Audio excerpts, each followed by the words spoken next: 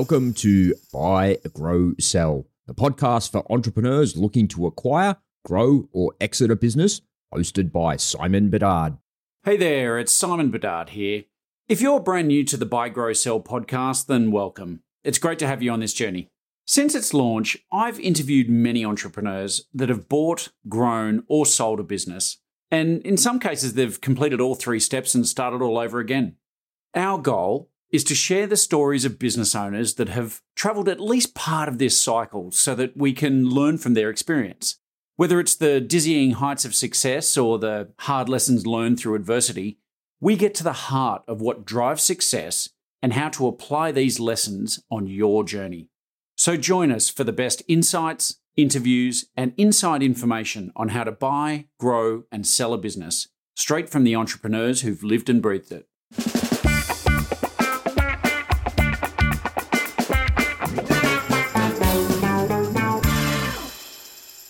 In today's world, it's not uncommon for businesses to have an entirely remote workforce spanning not just cities, but countries and even continents too. For the last 2 years, the COVID-19 pandemic has absolutely ravaged the way we do business. And we're now seeing people working from, beach huts in Bali through to cramped kitchens in Sydney apartments. It really has kicked off this era of the global nomad.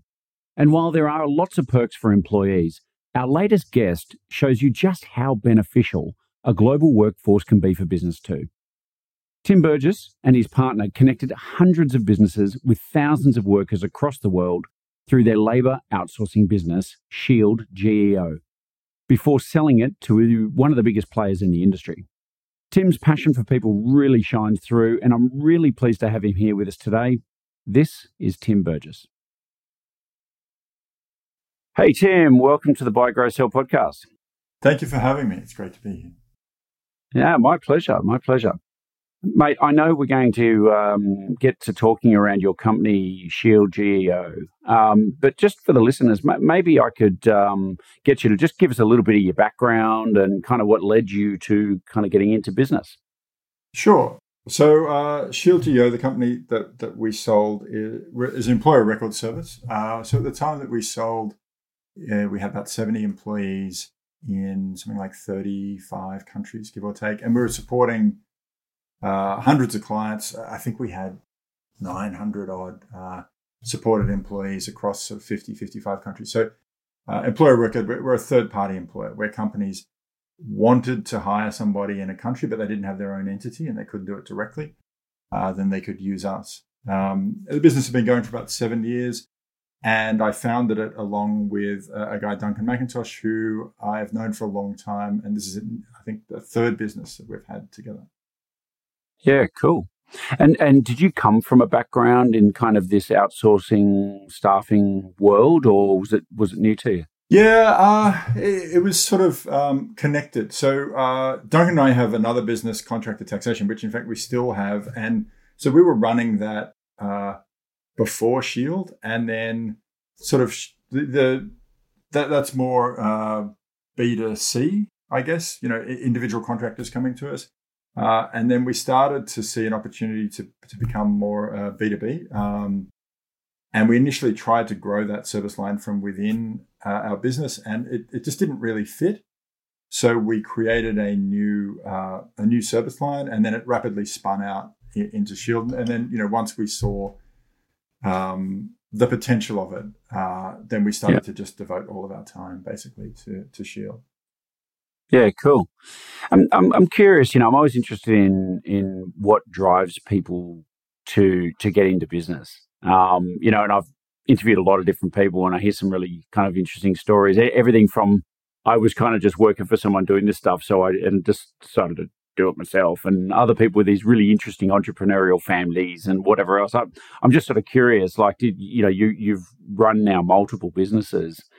What do you think it was that led you to going down that path versus just the employee path? I'm not a good employee. And so I struggled to get a job coming out of university. And I started work as a recruiter. It was the only job I could get. And in fact, I got that job because I was interviewing for a job, and the recruiter stopped the interview and said, I remember he said, "Where do you want to see yourself in 5 years?" And I went, I got no idea. And he stopped. Yeah. He stopped. He said, look, this interview's over. You're not going to get this job. Never say that again. And then, we got to talking and he explained what he did. And I said, well, that doesn't sound so hard. And so I ended up not working with them, but I went into that area. And then over the years, I guess I always had sort of curiosity about how businesses were run and what they were into. I was always going to my bosses for the few years that I was working for people and saying, like, what about this? Have you thought about doing that? What about this other thing? And then in the end, and I was working mostly in sales, so I was pretty accustomed to risk and pretty accustomed to working, very low base, high commission percentage. I felt very confident of my ability to generate income and support myself. And I remember going to my boss at one stage and saying, here's a business opportunity that I can see within your business. Do you want to do it? And he said no. And I pestered him for a while and he said, no. And then I said, look, if you're not going to do it, I'll do it. Thinking like, it's like a threat, like, come on, finally. And he went, no, I'm not going to do it. And I went, I guess that means I've got to do it then. So that sort of spun me out. Yeah. And so it was, one of those warm landing positions where I sort of tapered down my work for him and started my own thing on the side. And that was it. From then on, that was sort of early 2000s. From then on, I've been in my business, except for a brief period when I came back to Australia and got married and my income wasn't enough to support our plan. So I had to go get a job. I think I lasted 18 months at that one before they spat me out again. So. Yeah, it's that's a very common theme with the guests on this show. I've had a few guys who've sold their companies and girls, and in part of the deal they've gone, listen, like to the buyers, you're saying you want me around for all these years, but let me tell you, you really don't. Like, I'm not a great employee. I'm expensive, and I really don't do the work that you're buying. The stuff you want is done by them. So, it's and I think too, trying to cage people who are fundamentally entrepreneurial, I mean, it just doesn't work, right? They're going to want to rush off and do new things, and scratch that itch, I think. Yeah. Well, and I think also, particularly if you've had experiences in the sort of mainstream workplace, which weren't always great. And I think we all have. And that was a big motivator. Duncan and I talked about that a lot when we were starting Shield, and we realized that it was going to grow to more people. And so one of our initial conversations, or one of the things we talked about a lot was, it's kind of like when you're a kid and you're growing up and you're like, I'm never going to parent like that. And the way they do, I'm going to let my kids watch TV and blah, like all the things you don't like. They're the things you sort of think you're going to frame around it. And so that was a big part of our motivation. And so when you build a company like that, when you build it around what you want and what you don't want and sort of avoiding the things that you think aren't good, it's very difficult to then imagine yourself going into a situation again where you don't have that, because it's pretty good when you get it. Yeah, definitely. I mean, and I think, to simplify, I think you're talking about culture here, right? Like, the kind of the way we do things around here. And I'm curious because you've obviously grown, particularly Shield, to a different kind of size. I've found in my experience, both working for other people as well as my own company, where you have these kind of ideals around culture and the way you want to do things. But it can get a little bit harder as your businesses start to grow and you start to get more people and you need more structure and processes and, all that sort of stuff. Did you ever find yourself going along that journey and starting to go, well, hang on, like, geez, we've always kind of done it this way because that's kind of culturally how we love to do things, but we're finding, where that size is putting pressure on you to maybe change that culture or to have to implement things that you didn't think you would have to? Oh, for sure. Yeah. And actually, I think my view on it has changed a lot with time. So at the time when you're a startup, handful of people and everywhere you look, there's stuff that's on fire. Those sort of disconnections are really painful because you're like, this is one thing we thought we could take for granted. And, and there's so much else that we need to address. And particularly because Duncan and I had a very long-standing and strong sort of work relationship and friendship. even when we had conflict, it's inevitable that you're going to have conflict and tension. We had that to sort of fall back on, which was really helpful. When we brought more people into the business, then, for some of them, they didn't innately sort of get it. And I think also we weren't very explicit about it early on. And we moved at about 20, 25 people to, we had a couple of false starts, and then we managed to articulate our values and embed them. And probably that 25, 30 people, we did a lot of work from then on. And it was really, really powerful. I remember before that reading people going on about values alignment and blah, blah, blah, and thinking it all sounds a little bit, too much to me. But the change that it made in our business and the power that it gave us, the sort of strength it gave us was unbelievable. Yeah. And so as we navigated those things, we realized there were only 4 things we cared about, and that was our values. If it was important enough for us, we had to articulate it in our values. Everything else was up for grabs. So, if you want to be an introvert or an extrovert, if you want to be, different types of personalities or different behaviors or backgrounds or all those things, we really encourage that, and we can benefit from that diversity. As long as we have those 4 things in common, then that becomes the sort of fabric that binds us all together through thick and thin. Yeah. I think that's a really great insight. It's, I think you do end up boiling down to a few things that you care most about, right? It's and after that, just kind of get out of people's way and let them do things, right? Yeah. Well, and it means that, for example, when I remember one of the challenging times, I think probably everybody who owns a business experienced something similar when, last year around sort of March, April, May, when COVID was flaring up. And I was terrified, at a personal level, scared, and at a business level, really worried. And we were trying to work out, what would happen? What are we going to be able to stay in business? Are we going to have to, make people redundant, all that sort of stuff? And one of our values is be human, sort of empathy.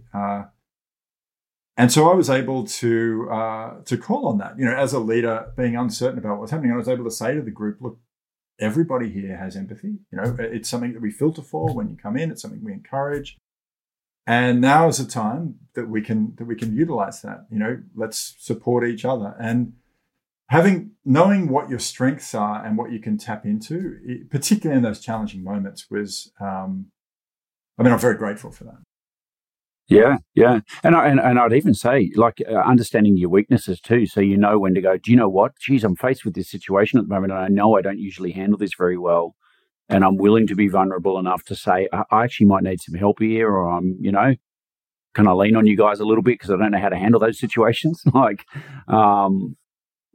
think that's as equally as important as knowing your strengths and how to play to it. Yeah, actually, so 2 thoughts come to mind. One is I think we're probably a bit overly vulnerable in our organization. So, you have to be a little bit careful, I think, particularly as an owner or as a leader, in that people don't exist as it's not like free therapy, and I think my friend Jennifer Kim has a saying, I'll get it wrong, but she's like, a lot of early startups is founders working out their unresolved trauma on their employees, and that resonates a lot. If you've got anger issues, or if you can't take conflict, or if you're afraid to make difficult decisions, or you're worried about finances or whatever, then the whole organization can be impacted by that. Yeah. And but then I think the other aspect of it is that giving people, I think, the opportunity to sort of express themselves within that context is really powerful. And that's one of the things that I think I've really benefited from particularly as an owner. I think as a leader, you get this opportunity, but particularly as an owner, there's so much opportunity for growth. So much opportunity, so many instances where you're going to get tested, and you have to rise to the challenge. You find out what you're made of and what's important to you, and it's a wonderful opportunity if you view it that way. Yeah, and you're willing to embrace it. Yeah. You mentioned the word conflict before, and I'm like to sort of explore that a little bit, because it's to me, I think conflict, certainly healthy conflict, is usually a great catalyst for change and all this sort of stuff as well. But it's not something we should avoid in our lives. But it's like anything. I think it's not what you do; it's how you do it. But when you say conflict, I'm always interested because if we go back to the beginning, your business partner Duncan, you said he was a good mate before you, and so you came into this as friends, and then you got into business together. And so if we can explore that a little bit, because I've seen the good, the bad, and the ugly with this stuff. I've seen great mates torn apart. I've seen great mates, whose entire business world could have fallen apart, but it didn't because of their friendship that kind of helped them navigate. And did it concern you going into business with a friend? Not at all. No, not going in. So we'd had a business, two businesses actually before, and I figure if you're going to go through difficulty, why not be with someone who you like? Yeah, indeed. And I think of those sort of stories you told, there were times where I think it helped me. I don't want to talk for him, but it helped me knowing that I valued the friendship very strongly, and so I was prepared to make the work. There were times I was prepared to make concessions. There were times I was prepared to step back. Not, I'm pretty stubborn, not all the time, but maybe not often. But knowing that there's there's a bigger picture, and that there's things that are more important, I think is really helpful. Yeah, I think that's a great point. I've certainly been in some business ventures with some friends in the past, and not necessarily major, as in like I'm all in and my house is on the line. That sort of pressure can certainly change dynamics as well. But I think I've certainly always had discussions with mates when we've done stuff that, hey, our friendship comes first here, and if we find ourselves in a position where we feel like that's being compromised, let's all agree to stop and completely reassess. Having said all that, can I ask, did you guys have a discussion around, did you have any sort of shareholders agreement or anything like that talked about how you would manage conflict? We eventually put a shareholders agreement in after we'd been running the business for like 3 years. And bearing in mind, we'd been in business together for a long time before that. But otherwise, it was always just equally split, right? So it was 50-50 in terms of ownership. Contracted taxation was the same. And so that means we have to find a resolution, which I think is better. And that's, I think, one of the difficulties that we have as human beings, and particularly in business, is we want things to be easy. And to an extent, it's necessary. You want your business to be easy and simple. But that doesn't help when we're facing complicated situations, and particularly conflict. And one of the difficulties there is, can we sort of stand in the middle of conflict, and can we understand that you can be right and they can be right at the same time? And so that was a big learning for us. Was Duncan was driving sales and I was driving operations. And there was a period in our business where I was like, this guy is just making my life hell. Like, is he doing it deliberately? It's just killing me with this stuff. Keeps agreeing to stuff with customers. I don't want to fulfill it. It's a nightmare. And then, we talked about it. And eventually, and a lot of it was that situation where, you're sort of at loggerheads, and then one person gives a little bit of ground, and then everybody tries to give so much ground, and then it all untangles. And eventually we came to the understanding that like sales and operations were just like, they were pulling in different directions. Like there's always going to be tension between those functions, because operations wants it to be easy and consistent, and sales wants to make as much money as they can. They want to hit the revenue targets. And once we started to view it that way, it helped us, and it really helped the organization below, because, then we just started to say, look, there's going to be difficulty here. We're going to be in situations which are going to be difficult, and everyone's going to have to give a little bit and understand what's happening at the other, for the other people involved. Yeah. I think that's a great perspective. Out of interest, did you guys, and before I get to that point, it just, I guess, confirming what you said there. I mean, you talked about a shareholders agreement after about 3 years. I find that's actually quite common. I mean, I think most people start a business and they go, well, it's nothing at the moment. It's worth nothing. Like, we're having a go at something. It's an idea.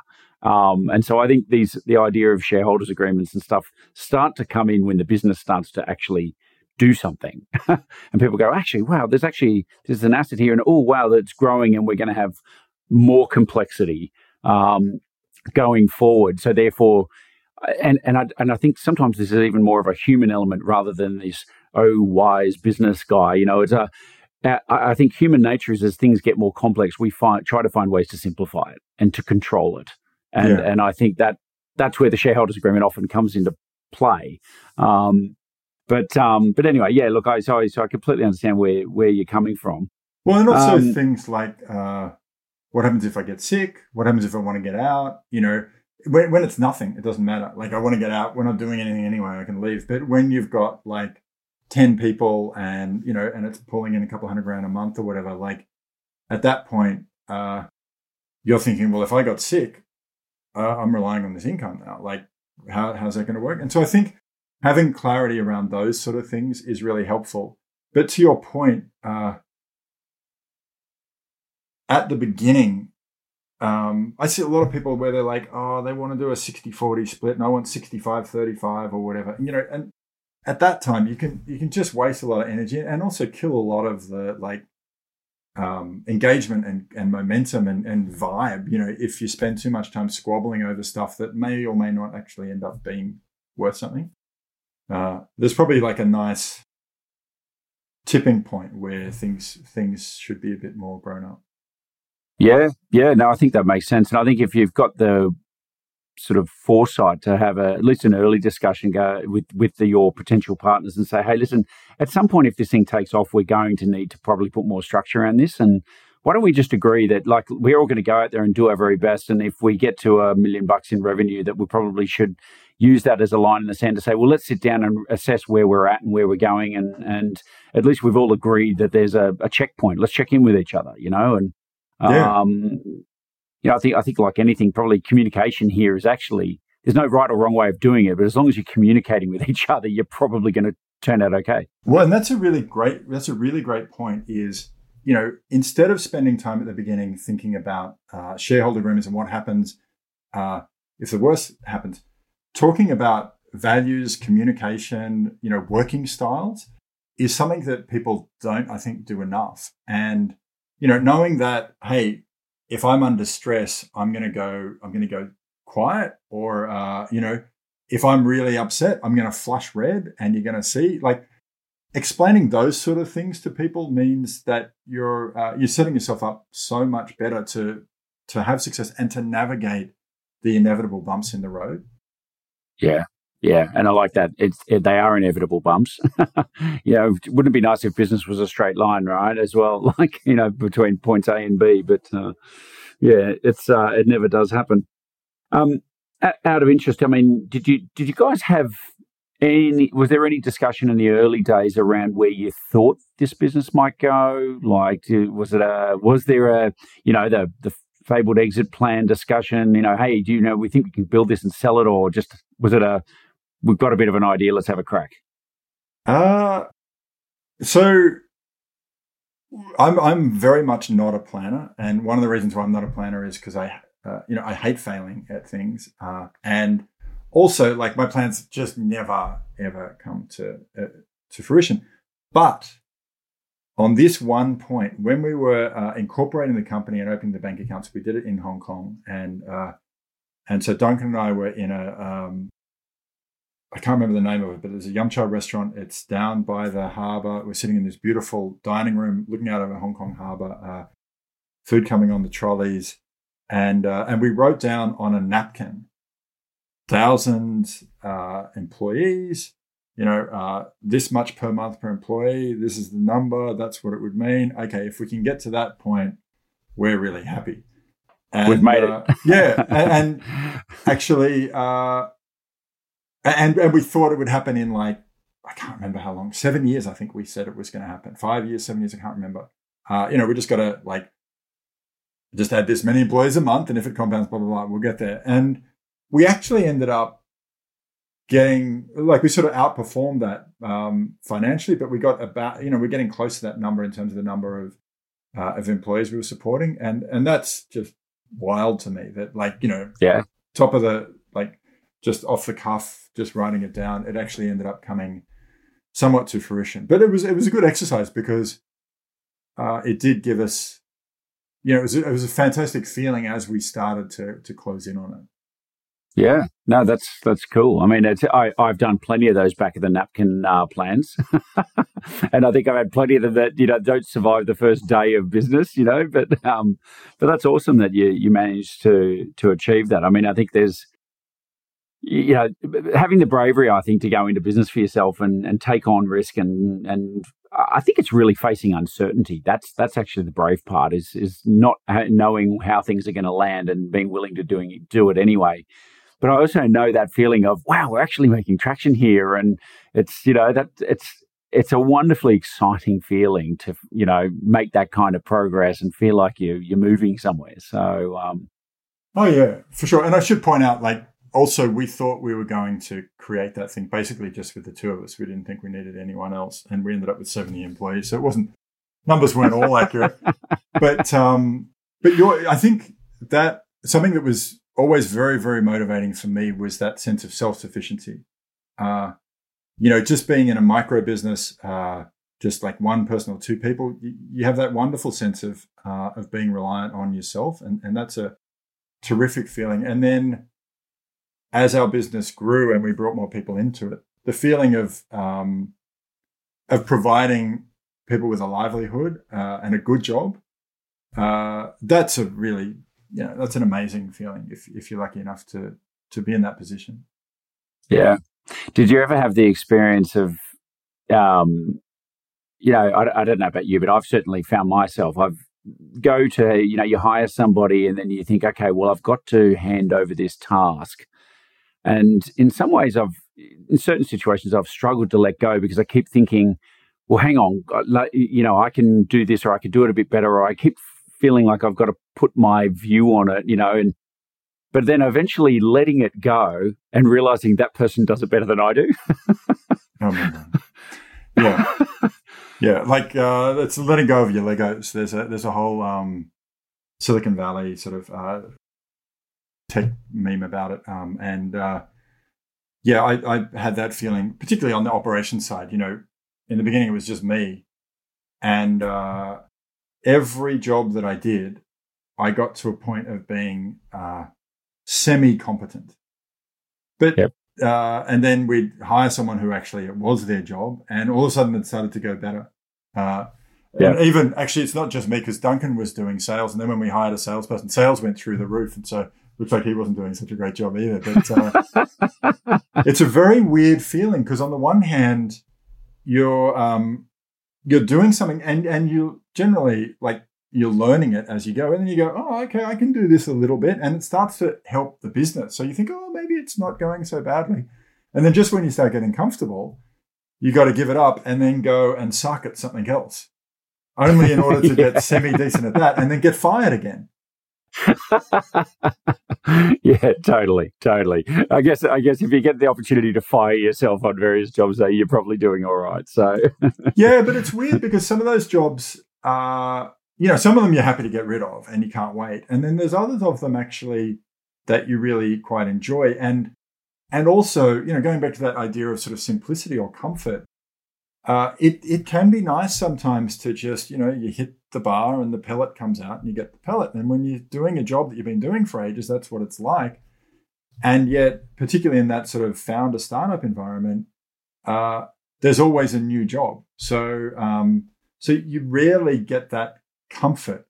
And particularly as you start to move from individual contributor to manager and then manager of managers, that experience of hitting the bar and getting the pellet goes away, because you're not, like, the stuff that you're doing doesn't have any sort of immediate reward. It might pay off months or years later. It's a very big adjustment. Yeah, it is.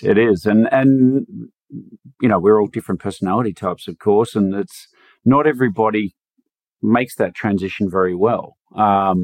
And I've had numerous clients who have come to us to talk about succession planning because I'm thinking of one chap in particular at the moment who they're in the sort of audio visual world, and he said, "Mate, he goes, I need to hire a CEO." He goes, "I'm not a CEO. I don't want to do all this management stuff."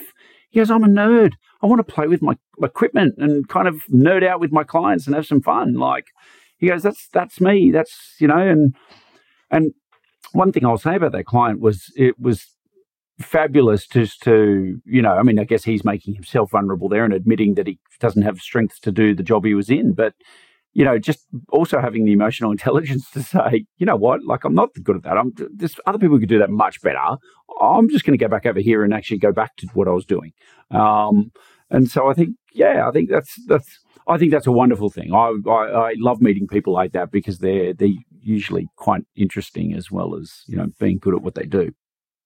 Yeah, and I guess it comes back to that idea of being tested. You are gonna get tested in those capacities, and it doesn't mean you have to succeed.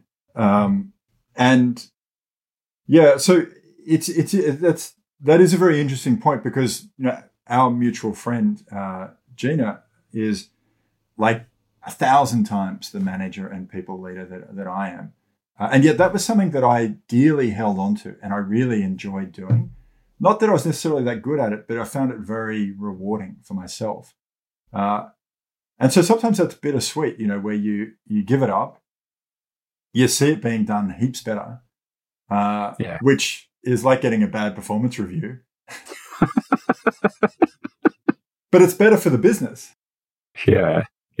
And there is a joy still, though, isn't there? Like, when you see somebody really not just doing it better than you, but they're enjoying themselves and that's why they're probably better at it, because they probably enjoy it more than you do, But I actually get a lot of enjoyment out of that. I love seeing people fulfilling their purpose and being really good at what they do. And I think, and if that makes them a lot better than me as well, wow, like, what a win, right? It's, I certainly don't feel like I need to be the expert at everything. I just, we've got people in our team who are already doing this, right? Who I go, wow, you are so much better at that than I was. and lovely to see it and experience it almost through their shoes too. Yeah. I think where it gets most difficult is where,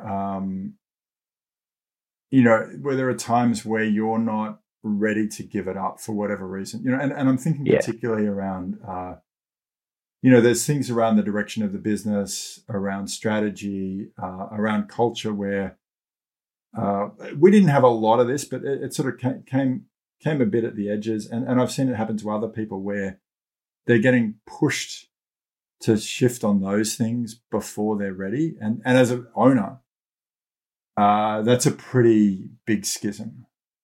Yeah, look, indeed, and it's probably a good segue. I mean, it is something that business owners a lot really struggle with, that when they're going through some form of exit, and I think it's look, you see a big range of reactions to that kind of scenario. Can I ask you? So you how far into the business were you when you had your first sort of discussion, I guess, with you and Duncan about potentially selling the business?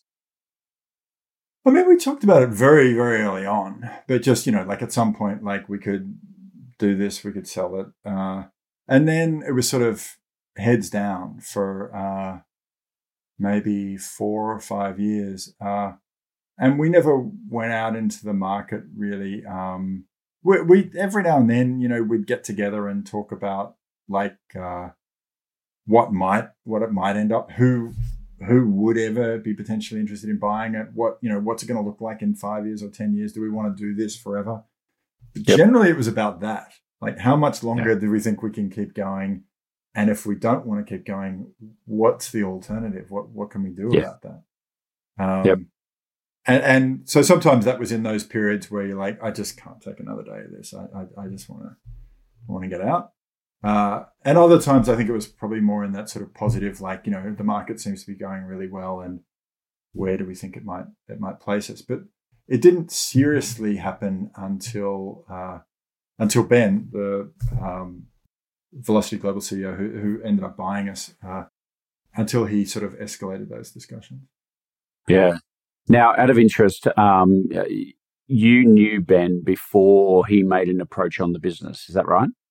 Yeah. So before he even founded his business, we had some business interaction in our old business with him, and then he left that business and then sat out for a period of time until he set up his own business. And so we were chatting to him during that time. We helped a little bit in terms of helping him meet some partners, and we did a bit of sharing of information back in those days when he set up. So there was always a sort of a friendliness there, and then we chatted on and off, particularly here, Duncan, more than he and I. But we chatted on and off over the years. It's a pretty lonely deal and a pretty small industry. So it's nice to have sort of friendly competitors. Yeah, look, absolutely, and the right kind of competitors I've always found are the ones who don't feel like they need to aggressively compete against you. They kind of believe that the world's a pretty large, abundant place, and we can actually be friendly and we can actually engage on very, very civil terms and be nice with each other, enjoy each other's company. So, yeah, it's I think to have that is certainly a privilege. Can I ask, when it came to sort of selling discussions or buying, I guess from Ben's perspective, did you guys approach him? Did he approach you? How did that sort of all come about? Well, he approached us. So he talked about various ways that we might be able to sort of partner, or I think even merge at one point. And it just never sort of made sense to us. We were doing fine. The market was carrying us along well. We were growing nicely. We didn't really see any benefit. And so that happened, I don't know, every 6 to 12 months, I guess, for a couple of years. And then last year at the beginning of sort of around that COVID time, very, very cleverly, I think they sort of reached out and went, "Hey, would you guys be interested in selling, and what might interest you?" And I think, the combination of the uncertainty around what was happening, and Duncan was always a bit more open to the idea of selling than I was. We said, "Look, let's just talk to them and just at least see what's out there. It would be nice to know what's out there." And then we just sort of organically worked our way from there. We had some discussions. It was pretty clear that what we wanted, they weren't able to do at that point. And then, so it went quiet. And then they came back towards the end of last year and said, "Hey, you guys said you wanted this. We can do it now. So let's start talking again." And and so then they had some private equity involved, so they had some funding coming in. They were on an acquisition spree, and and then the timing sort of lined up. Yeah, right place, right time.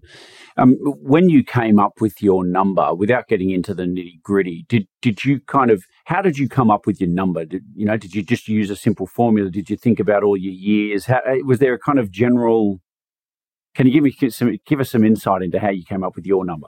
Yeah. I mean, look, it's impossible to start with, but so we looked at what's our turnover, what's our profitability, what sort of multiples do we think are possible. Our area had started to get a lot more attention. A couple of venture capital firms had come in and backed startups. Private equity was sniffing around, so we got a lot of opportunities to chat to them and get a sense for what they, that sort of gives you, they start talking about things like, if you get to this and this number, then we would generally look to invest at this sort of rate and this sort of multiple and so on. So when you say that, just to won't go, pick it apart too hard here, but I just, when you say this, get to this and get to that. So in my experience, and please tell me if you're talking about something different here, but in my experience, I've seen investors say, there might be thresholds like, we want you to get to at least 10 mil turnover or 5 mil turnover, or we want you to be at $1 million EBITDA or stuff. Is that the kind of thresholds and stuff you're talking about? Yeah, exactly. And so there were things around, I mean, we use slightly different terminology than they would, but and in our business, because we're processing payroll, turnover is just a vanity metric. You know, by the end, we were doing almost $100 million in turnover. I think over, but like we're seeing very little of it because it's just going to the salaries of the people we're paying. It's pass through, yeah. And then all the employers, social security, and all that stuff as well. But then there was gross profit, which was effectively how much we were charging. And so I think they wanted that number. The private equity firms wanted that number to get to 10 mil. Yeah. And so just to help me understanding this space, and for those who maybe aren't as familiar with outsourcing as well, like won't go into exact percentages, but typically I would imagine gross profit in a company like this is fairly low because you're charging a higher amount of money for people's salaries. You pay those salaries, which is going to be the bulk of those payments, leaving a slimmer gross margin. Is that kind of a fair comment? Yeah, absolutely. And it's very much an industry in flux from that perspective because, there's companies that charge a percentage. And so they might charge, 10, 15, 20% of whatever the employer's cost is. We always charged a fixed margin, although to be honest, it worked out to be not that dissimilar from charging a percentage. And then as the VC-backed firms came in, then they started to compete very aggressively on price, and their pricing models just don't make any sense to me. So I don't know how sustainable they are. I guess it all depends on market share.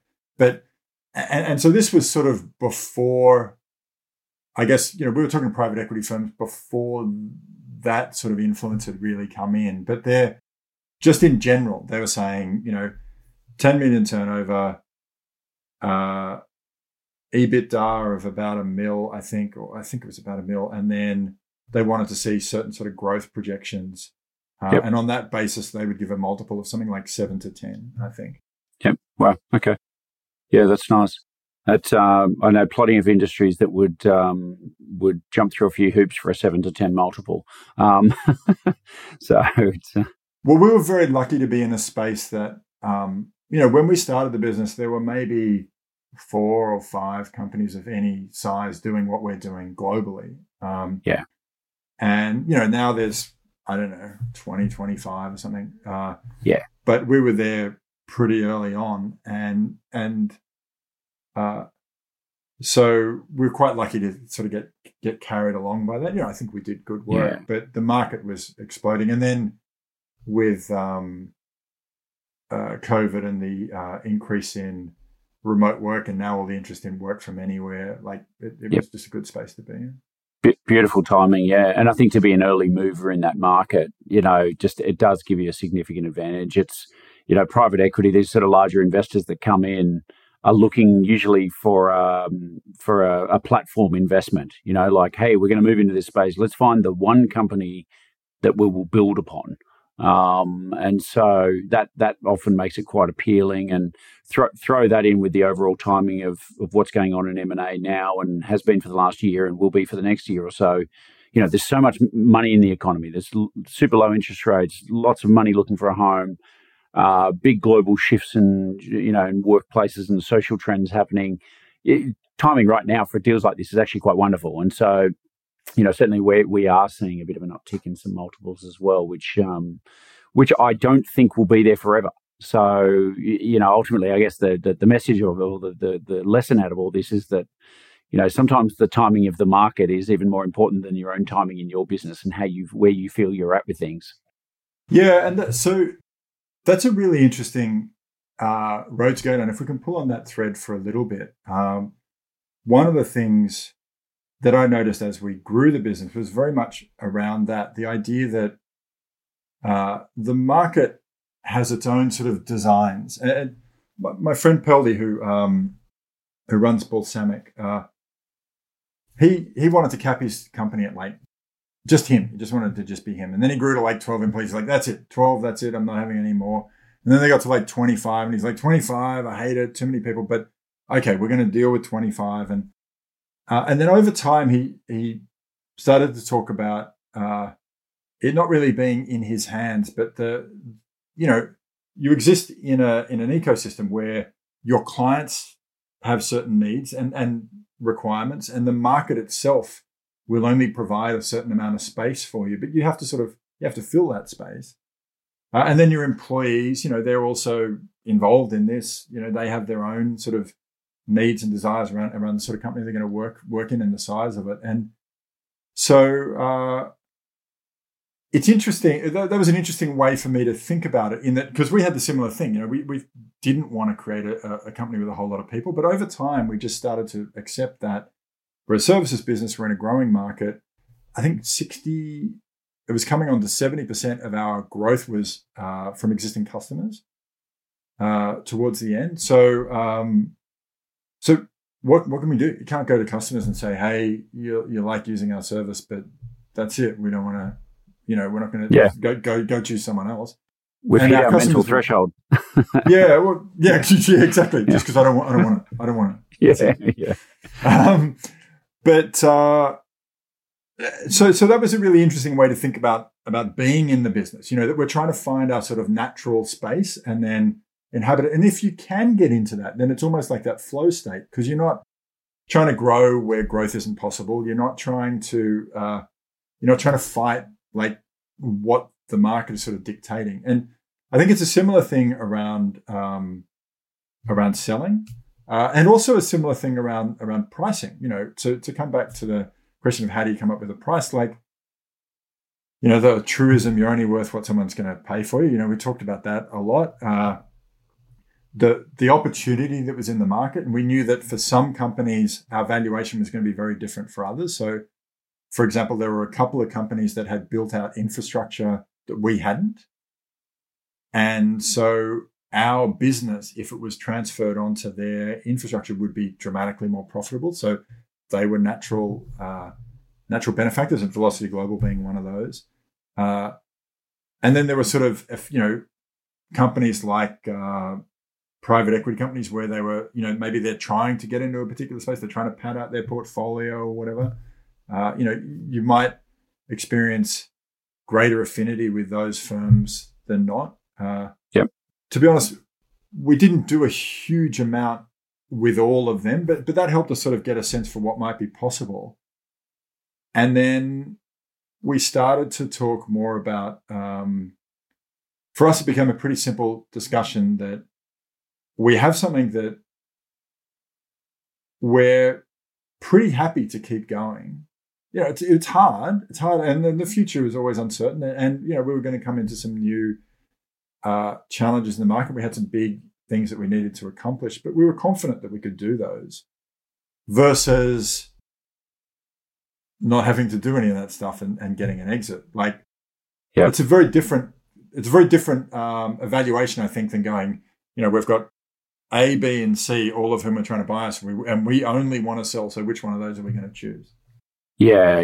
And I think too, having the amount of money being of a size that you don't have to go out the next day and go get a job too, right? I mean, there's got to be a financial element of, there is a sense of freedom that comes with this path, and not having to do that work. But that I find it interesting, that strategic lever that you talked about, and I know you and I spoke offline before, but it's, you clearly there was an element in Ben's business that when he brought your business in, he could just, blow it up and kind of realize some value that you couldn't perhaps capture immediately at the time. I'm curious, because not everybody going into a deal can uncover this wonderful point of, strategic leverage. And certainly I don't think buyers necessarily advertise it because they don't want to give you ideas that your business is worth more. That level of knowledge, I'm just curious, did you have a greater understanding of that because of your personal relationship with Ben, or the fact that you'd known him in the past, or do you think that would have come out in the discussions anyway? I think we knew, because, I mean, I don't think it was so much personal, because some of the other sort of leading players had done similar stuff. Sure. And we knew that was our pathway. Yep. We hadn't really realized how big a mistake it was to not do it. So basically what we're talking about is setting up our own entities in each country instead of using partners. So we were using partners, and we would pay those partners. and I like. There's a lot of reasons why we loved using partners. Like great people, ran really great businesses that really really helped us a lot on the way and solved a lot of problems for us, and were just a pleasure to deal with. And so, replacing them just in order to make more money, it was a bit of a bittersweet pill, and also super hard. If we really wanted to set up like 20 different companies or 35 different companies in different countries, like we would have been doing it from the beginning, but we were always sort of shying away from it because it's hard, it's risky, it comes with a lot of overhead. But when we started going through the sale process, and we started to, like, one of the things we tried to work out was, what's this worth to them? Yep. Because if there is a scenario where someone could have come to us and said, we have this financial goal, and so we're going to do this, this, and this, and part of it would be to get you guys involved, because if we get you guys involved, then we can, get a bigger multiple, or we can get this other thing involved, we can get this investor or whatever. They didn't want to do that because they had their own plan, and we were just a bit player in their big play.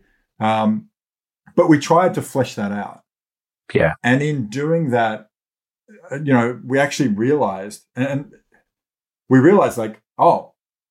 if we didn't have to pay these service providers, if all that money was coming in our pocket, our business suddenly looks like this. So that's what we're worth to these guys.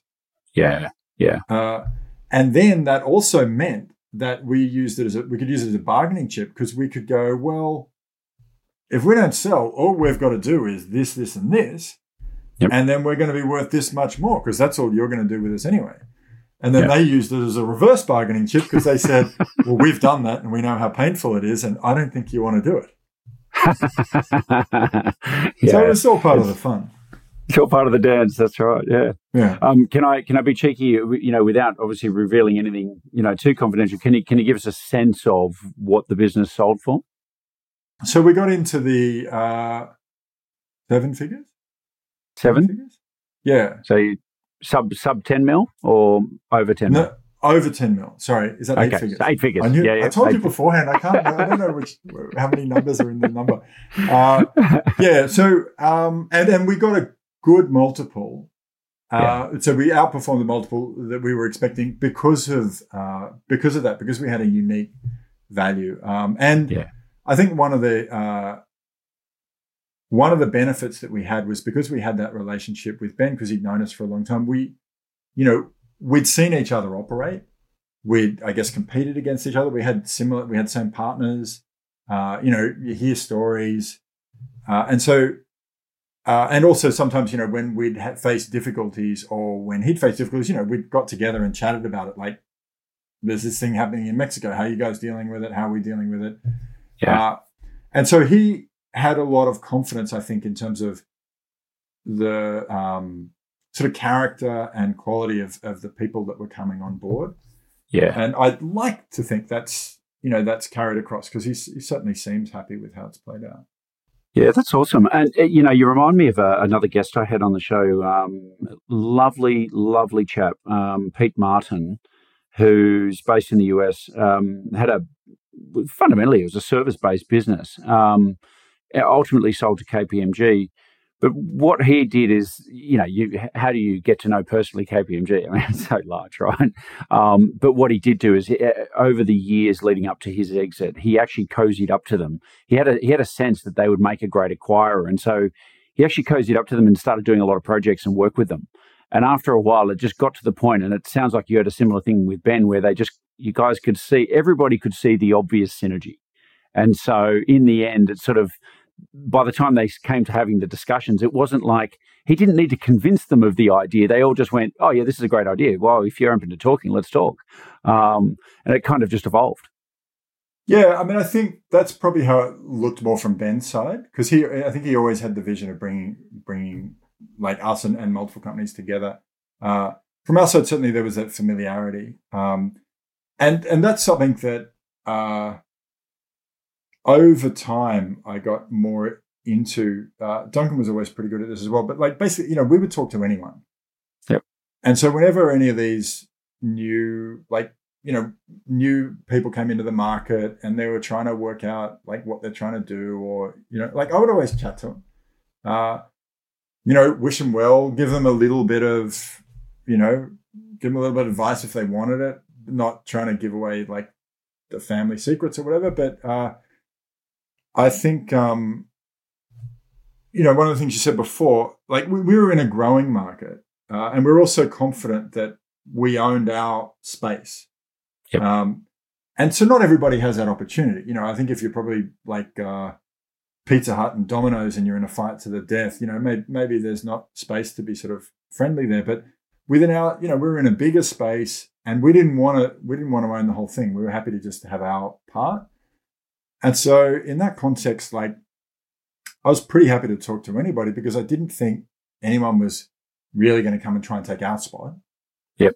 And, if they did, good luck. I figured we could compete pretty well because like we knew it. If it was that easy, they'd already be doing it, right? So yeah, and that was one of the things that we certainly noticed was like, particularly like the VC companies, they have such a short timeline and agenda. They have to be dramatically more aggressive. And so they're very, on the one hand, they have great opportunity because they got all this cash, but on the other hand, like they're quite constrained in terms of what they can and can't do. And so, I think once you start to pencil all that in, that's when you sort of get the sense that, okay, there is a market, but like that space is only going to be for those sort of companies and this space is more for these ones and so on. I always found that quite comforting, having that sense that we had a patch. Yeah. Yeah, no, that's some great advice. Tim, I could talk to you about this stuff all day. I'm cognizant of time, but I would love to ask you if maybe there's one or two tips that you might share with your sort of fellow entrepreneurs who are maybe a little bit earlier in their journey and, not sure if they're going to exit or, growth and all that sort of stuff. So, but before I do that, are you happy if people reach out and want to connect and, touch base at some stage? Yeah, for sure. I'm about to have a lot of time on my hands, so. Awesome. I'm always happy to chat to people. In fact, that was one of the best things I did in the last couple of years was I just tried to chat to as many people as I could. And if anyone ever wanted to talk about something, I would always have a conversation with them, and that really improved my enjoyment of the business and of life in general. So if anyone wants to chat, I'm more than happy to do that. No, that's cool. Well, look, I'll LinkedIn. I'm on Twitter. LinkedIn's probably a good place. They're pretty easy to find on there. Yeah, cool. Well, look, we'll share your LinkedIn, the link to your profile in the show notes for this, so people can access it. Guys, if you reach out to Tim, please maybe just put a little note there that you heard him on the podcast, so he actually has a little bit of context as to maybe why or where you're reaching out from. But Tim, I've really enjoyed chatting to you today. I'm super grateful of you sharing your story with us and just talking through some of this stuff. I know I got a lot out of it, so I'm sure our listeners will as well. Is there one perhaps parting tip or piece of advice you'd like to leave the audience with? Well, I think our sort of exit story is probably a little bit unique. I haven't spoken to a lot of other people who've had that exact sort of experience, where they were sort of 50-50, founded with someone they knew well, sold to somebody they knew pretty well, and all that sort of stuff. So, I feel very charmed in that respect. But the thing I think that two things made the biggest difference for me. One was, in all that agonizing around valuations and everything else, coming to the idea of what's enough for me, and to your point, like, we were able to get to a number where I could say, I can buy a better house if I want to. I'm going to be able to send my kids to the school that they want. I'm not going to have to work again if I don't want to. All of these things that were important to me, I could see a life that I could create that I would be happy based on that. And so that was really important because from that moment on, that was sort of the baseline in terms of where I wanted to get to.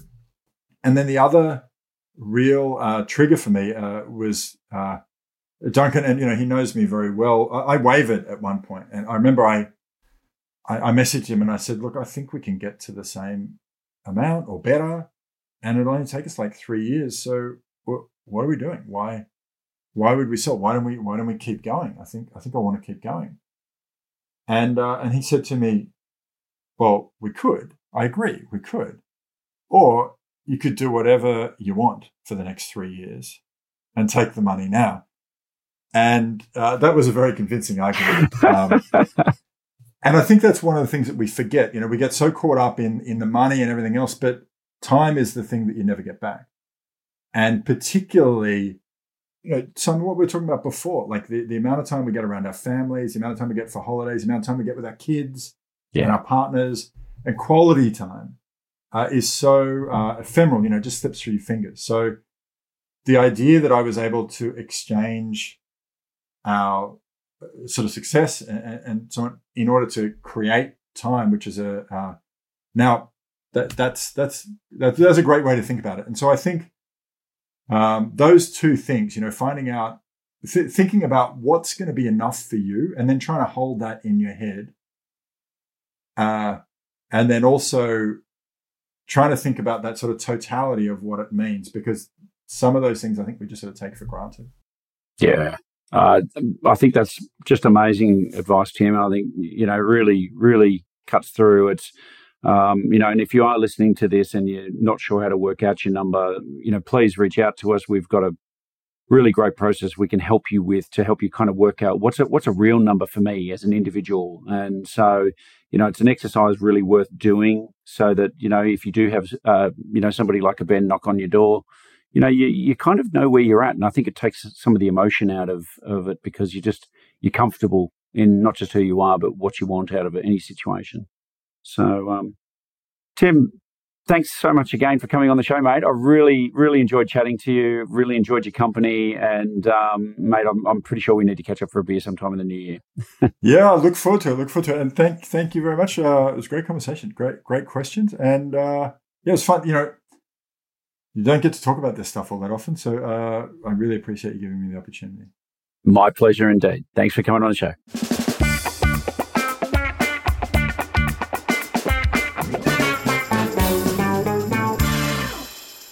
The ultimate freedom is to own a company that is valuable, scalable, and saleable. Find out how you score on the 8 factors that drive company value by completing the Value Builder questionnaire. Upon completion, we will send through your business scorecard so you can see how to maximize the value of your company. Just go to exitadvisory.com.au/scorecard. The Buy, Grow, Sell podcast is brought to you by Exit Advisory Group, a boutique M&A firm that helps business owners maximize company value and exit at the top of their game. To learn more about Exit Advisory Group, you can go to exitadvisory.com.au. And if you like what you've just heard, you can subscribe at buygrowsell.com to get a new episode delivered to your inbox each week.